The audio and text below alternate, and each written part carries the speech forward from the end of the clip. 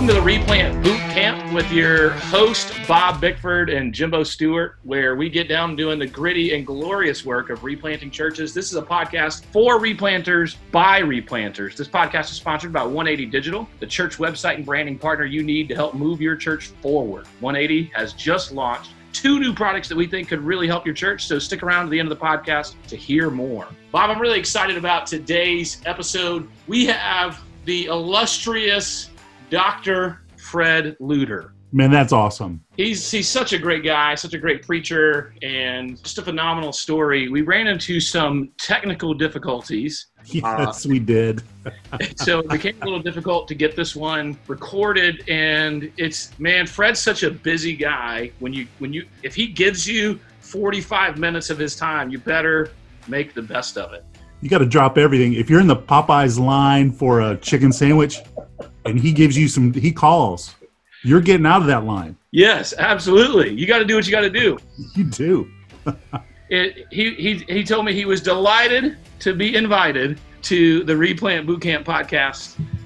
If you don't know who Fred Luter is, man, you should know who Fred Luter is. Fred Luter was the first African-American president of the Southern Baptist Convention, and he has pastored the same church for 33 years, Franklin Avenue Baptist Church, the only church he's pastored. His son, Chip Luter, is a replanter in Tampa. It's a campus of Idlewild Baptist Church, and so I'm excited about this episode and next episode as we tell the story of the Luter replant legacy. It's a phenomenal one. I know our guys are going to really be blessed by it, to hear it. And man, I was so thankful that we got a chance to talk to those guys. Pastor Fred, if you wouldn't mind just sharing with us kind of how things got started for you at Franklin Avenue, and how in many ways, long before there was a replanting movement, that's really kind of what you did, is went to a dying church. And how long have you been at Franklin Avenue? This past third Sunday, on the 20th, I made 33 years here as pastor at Franklin Avenue. Wow. Man, that's incredible. That's incredible. It really is. Man, so take me back to the beginning. Yeah, Franklin Avenue was an all-white Southern Baptist church in the Upper Ninth Ward area of the city. And in the late 1970s, there was a white flight. Whites moved out the neighborhood, blacks moved in. So since 1980, it became a predominantly black church. 5 minutes from New Orleans Seminary, a lot of seminary students used to attend, and this, that, and the other. But the neighborhood started changing, and so there was a transition in the neighborhood. There was a handful of Anglo members who were still members of Franklin Avenue, and they literally gave the building to the local association that would be used for people in the community. And that's how this thing started.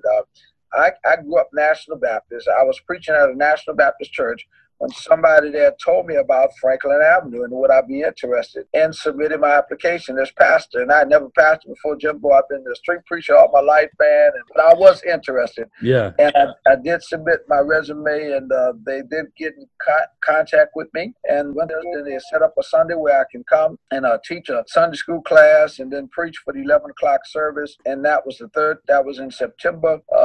And after the service, there was a reception downstairs to meet me and my wife and my kids. At the time, Chip was 2 years old, man. Our daughter, Kimberly, was 4. And after the fellowship, we went upstairs back in the main sanctuary there, and they asked me questions for about an hour and a half about what I would do if this happened or if that happened, thing like that. And however, we were still a mission church of Gentilly Baptist Church, which was an Anglo church on the other end of Franklin Avenue. And Dr. Daniel Reagan, he was still our mission church pastor. He was on the pulpit committee. In fact, he conducted the meeting that day between myself and the congregation. Yeah. That evening, I got a call about 6 o'clock and said, I've been elected as pastor. As Franklin Avenue scared me to death, man, because as associate minister, you got 1 or 2 good sermons, you can preach the whole year. Now I got to preach a new sermon every Sunday. It scared me to death. That's how I became part of the Southern Baptist Convention. I was National Baptist all my life and didn't know anything about the Southern Baptist Convention, not one thing. Yeah.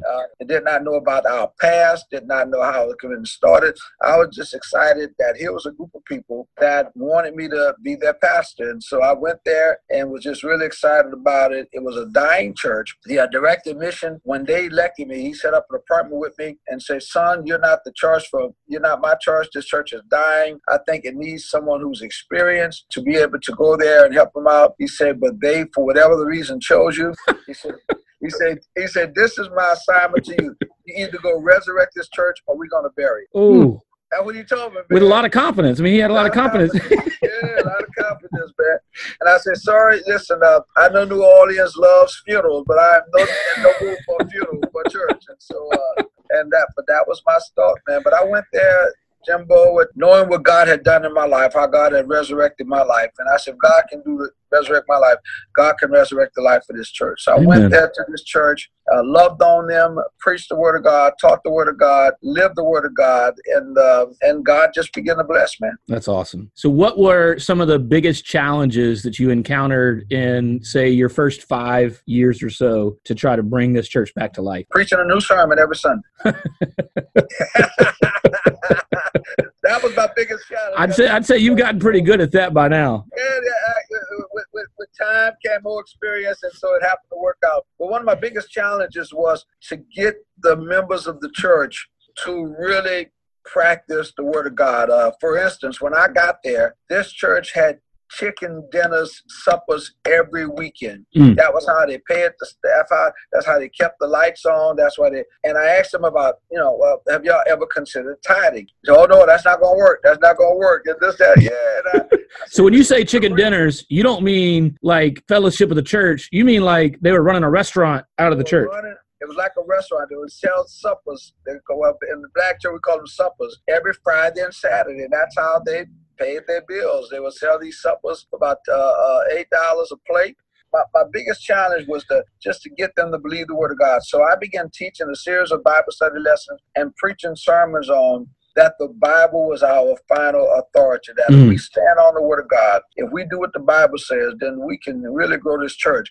I'd use Acts chapter 2 as a basis of growing the church, showing them how the early church grew. And I used other biblical principles in the Bible to just challenge them. Going into my third year, I called a business meeting together, which I hated business meetings and still do to this day.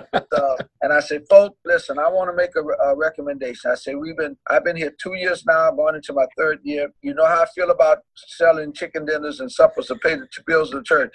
I say, as we go into this third year, let's try tithes and offering. I've been teaching on it. I've been preaching on it. I said, let's put it into action. Oh, no, Rev, it ain't going to work. We ain't going to be able to do it. I said, I'll tell you what, let's try it for 6 months. Let's try it for 6 months. And if it doesn't work, I'll be the first one to put on an apron and fry the first chicken back in the kitchen. Jimbo, I've never had to put on an apron, man. And, praise God. From that experience, the people begin to see, hey, God's way really does work. Yeah.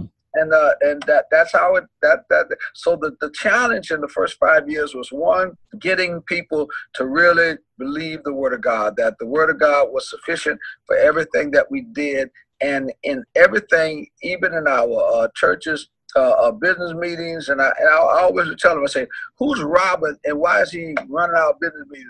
Why don't we do a word of God? Amen.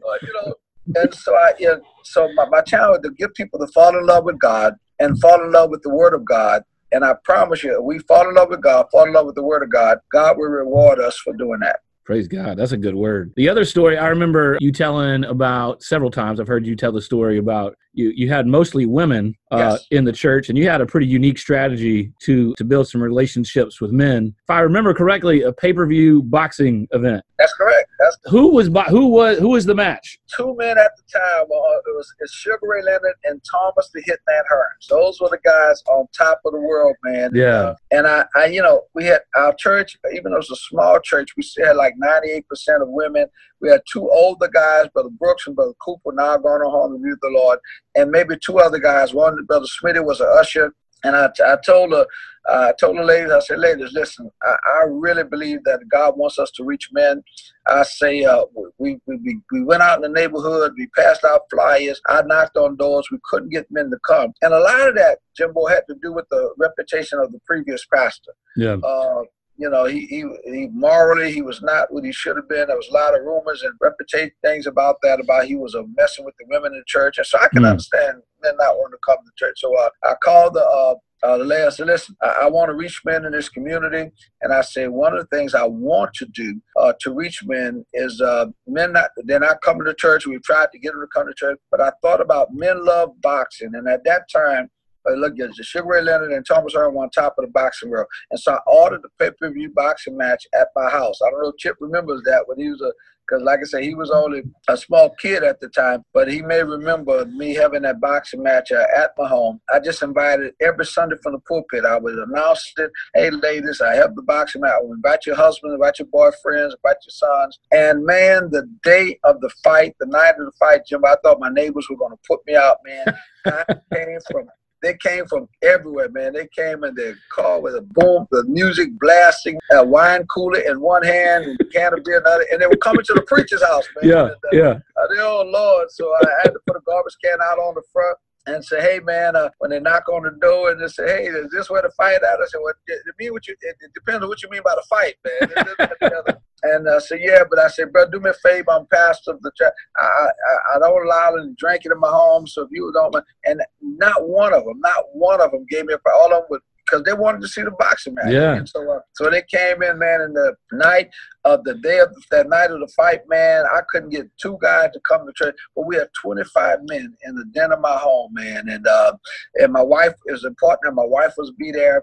So she prepared some like finger sandwiches and wings and refreshments, man, and just had a great time. And so the fight started, man, and I was telling a guy when they came to my house with the beer can and the wine cooler, well, that's what all they knew. I didn't expect them to come with a King James Bible on the one hand and brought him the Bible on the other hand. They were sinners, and sinners sin. I do understand that. Yeah. So they came in the house, man, and after the fight, man, well, during the fight, I will forget, Sugar Ray and Thomas are, and one of the guys said, hit that mother. I said, oh, excuse me, Ray. I was all right. Again, they were sinners, and right. Sinners, man. And so after the fight, I said, hey, guys, I'm the new pastor of Franklin Avenue Baptist Church. Your wife goes there. Your daughter goes there. Your girlfriend goes there. And I want to reach some men in this community, man. And that Sunday, the fight was on a Friday night. That Sunday, 5 of those guys came to our service. And, man, I made a big deal of it. I had them to stand, do my announcements. And, hey, ladies, these are my guests. And after the service, man, women just surrounded those guys, man. They were so excited to be there at the church. And then with the crazy thing that happened, the following Sunday, those 5 guys came back and they brought other guys with them. Yeah. And I did the same thing, man. Before you know it, man, we had about 50 guys in the church, man. So I would disciple them. I started a men's ministry class that I would teach every Tuesday night to make sure about their salvation, to disciple them and be a part of the church. And by God's grace, man, until this day, any service you come to at Franklin Avenue Baptist Church, anywhere from 47 to 48% of the congregation are men, man. So that's something I'm very proud of. That's awesome. Do you still make guests stand up whenever they come? You still have to call them out? Yeah. So you go against a lot of the conventional wisdom. Because I remember I visited a few Sundays, and it was real easy for you to figure out I was a guest. I think I was the only white guy. But I remember you called us out. We stood up, but everybody made us feel so welcome whenever we did that. Man, I've loved watching your ministry in the years that I've known you. And what benefits are you seeing now? You said 33 years at the same church. Same church. What benefits do you see that come from staying that long at the same church? Wow, there's so many that I can think of. One of the ones, you actually get an opportunity to mold the lives of people. I've been here so long that I've seen individuals that when they were babies, I christened them. When they became believers, I baptized them. And when they start growing and maturing and falling in love, I've performed their wedding services, man. And now seeing some of those same kids now having families of their own and becoming leaders in the church that they grew up in. That's an incredible benefit, man. And then on top of that, these are people that I had an impact on their lives. And so they really are committed to what I'm trying to do. They've seen me walking and talking and living through the years. So some of the headaches and conflict that some of my pastor friends have had through the years in other churches where they're just there for a short amount of time, by God's grace, I have not had that because these people, they grew up here, they believe in me, they know my heart, they know my desire. And so it has prevented from what I feel is a lot of unnecessary conflict because the people, they trust in me, and they believe in what I've done through the years. What has it meant for you raising a family and all of that? One of the great examples I think you serve as well is how well you love your wife, you love your kids. Anybody that knows you loves his grandkids, Jimbo. I mean, grandkids, loving the grandkids. You got to think about his grandkids. Everybody, right? Anybody that knows you knows how much you love your family, and you always do just a phenomenal job of introducing your wife every time you speak. And I've always even remembered. I don't know if it's still the same. I haven't called you in a long time, but on your voicemail, I always loved on your voicemail how you'd say, if you call me on Friday. That's still on there.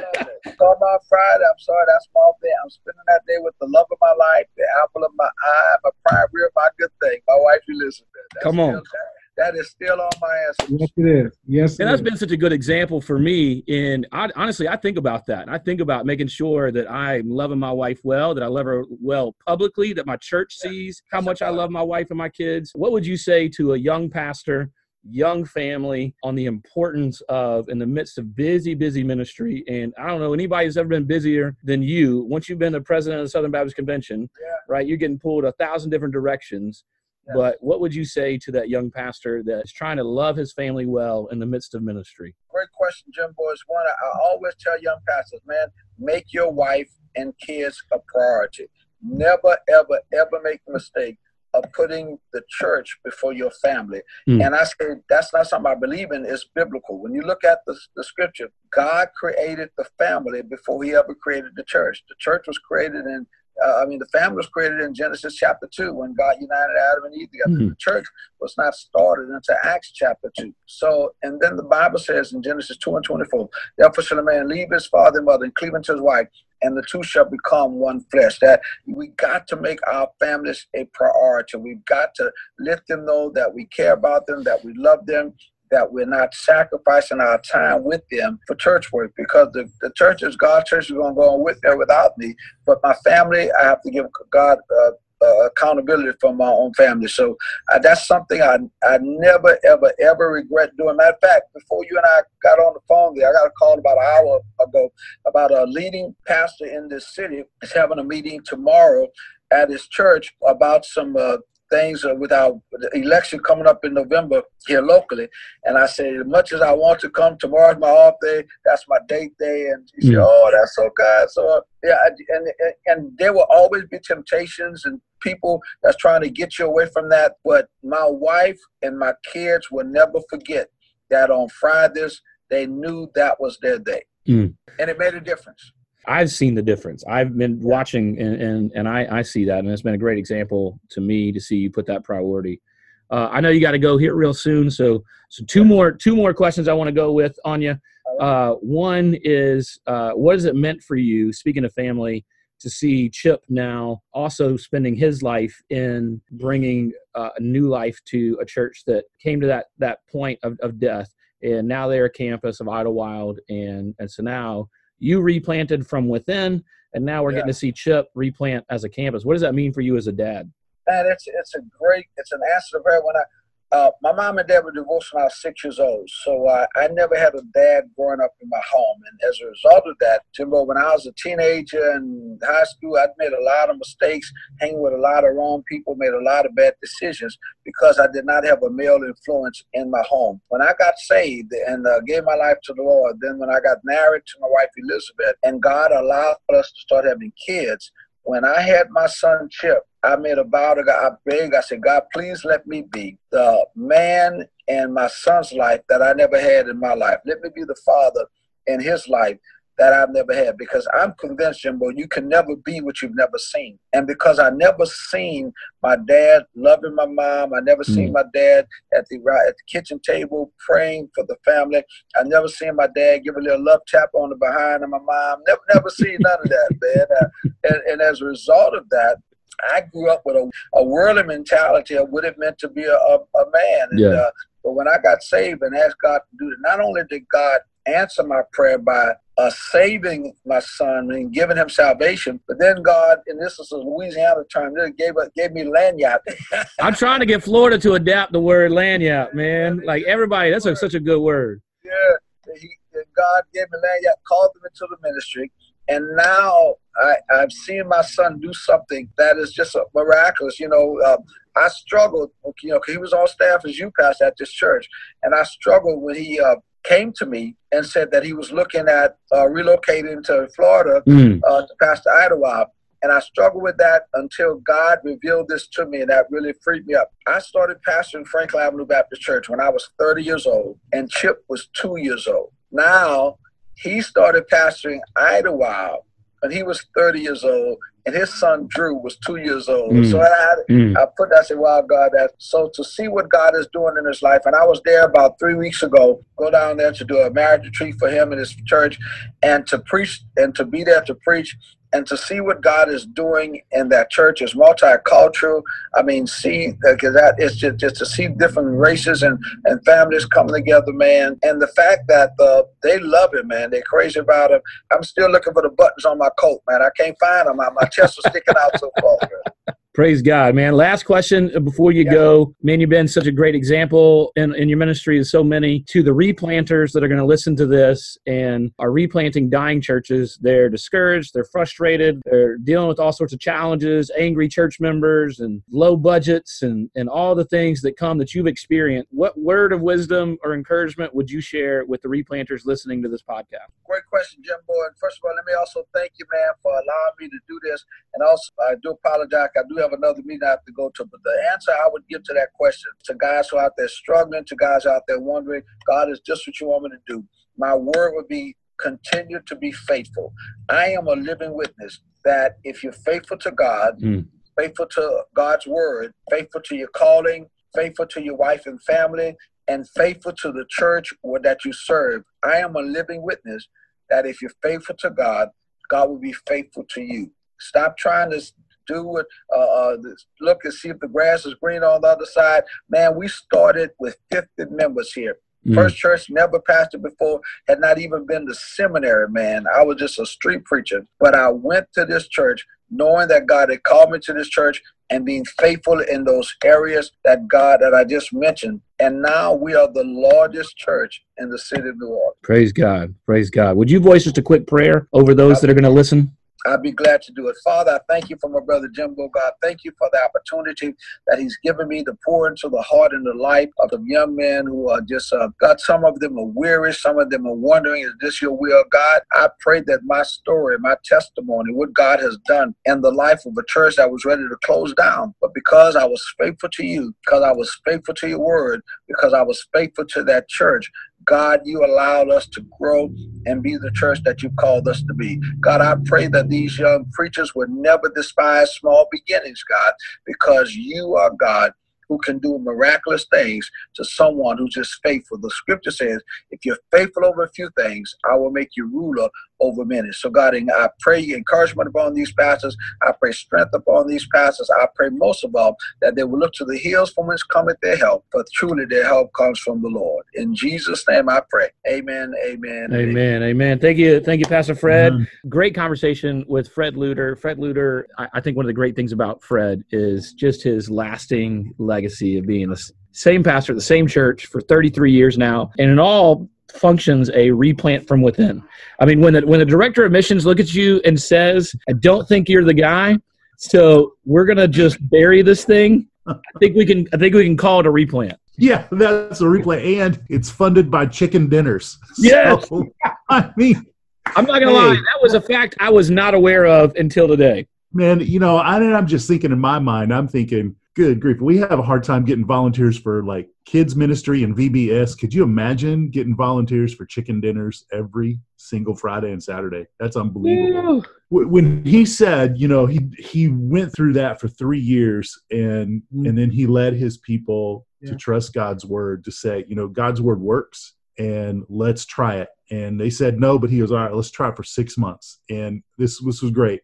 He said, I'll be the first to put the apron on if it doesn't work. Yeah. And that is strong leadership that leads his people forward. That's a visionary shepherd right there. Yes. That leads them forward. He's got tactical patience. He did the chicken dinner thing for, 3 years, but then came to a point where he was like, you know what, we got to make a change. And he was willing to put his leadership and his service on the line. And, following up, and he just said, man, God's word works. And that's what our people learned. I think one of the things that's so beautiful in his story is so many folks in dying churches, somewhere they got off track and they trust their own wisdom rather than God's word. Yep. And here's really an elder statesman in the Southern Baptist Convention that just, it's so awesome to hear him say, man, trust God's word and let it work. Beautiful. Yeah. I appreciated so much of how he led that with wisdom, and how he didn't just, and you talk about that tactile patience, he didn't just go, guys, this is crazy. We fund the church through tithes and offerings, not through selling chicken dinners. But he taught on it and preached on it. And here's what I love. He didn't say, and so I taught and preached on tithing. He said, I taught and preached on that God's word works, that the word of God is sufficient. The word of God is enough. And what the word of God tells us is this is how we run a church. And so he made the issue the sufficiency of Scripture, not tithing. Yeah, and doing the work of an evangelist. I loved his pay-per-view fight men's ministry launch that ended up bringing, guys into the church. And then you just heard him talk from the heart of a pastor to say, I didn't expect these guys who didn't know Christ to act like Christians. Yeah. And I expected it to be rough, and I expected it to be, kind of out there. But then when they come to the church, man, he's just making a huge deal over them. And the Lord honored that. And he's built a lasting legacy, to hear him talk about the joy of, and this really is, one of the things we say is preach, pray, love, and stay. And for him to describe to us the fruit of longevity in one place, of seeing people come to Christ, people be discipled, people fall in love and get married, have kids, and then the cycle repeats over and over. I think we can't underestimate the joy of pastoring for a long time in one place and seeing that, right? Yeah. So when you see kids graduate from high school, you see them married, all those sorts of things. Those are the joys that really, I think, are overlooked for guys that may be thinking, man, I need a bigger place, better salary, I need a more prominent place. But here's a guy who did that and became the president of the Southern Baptist Convention. Yeah. Right. A replanter became the president of the Southern Baptist Convention. Let's not overlook that fact. An African American, National Baptist, New Orleans replanter. Who was told it ain't going to work and you're not going to work. Yeah, you're not the guy. Man, great episode, and what a gift. What his leadership, his legacy. It's awesome. Thank you for listening today. We'd love for you to share this with your friends. Go and subscribe. Leave us a review. Help us get the word out about the Replant Bootcamp podcast, which is sponsored by 180 Digital. 180 Digital is a team of design, development, and marketing experts that love working with churches big and small, and they launched 2 awesome new products to help church plants, replants. The first one's called Launchpad, all-in-one custom branding website bundle developed specifically for planters, replanters, and revitalizers who need to get things moving quickly. The second is Church QuickSite. It was created for churches working with tight budgets and can help them get an amazing new church website in as little as 1 week at a really affordable price. Check out 180.church to learn more about these special new offerings, how 180 can help your church move forward.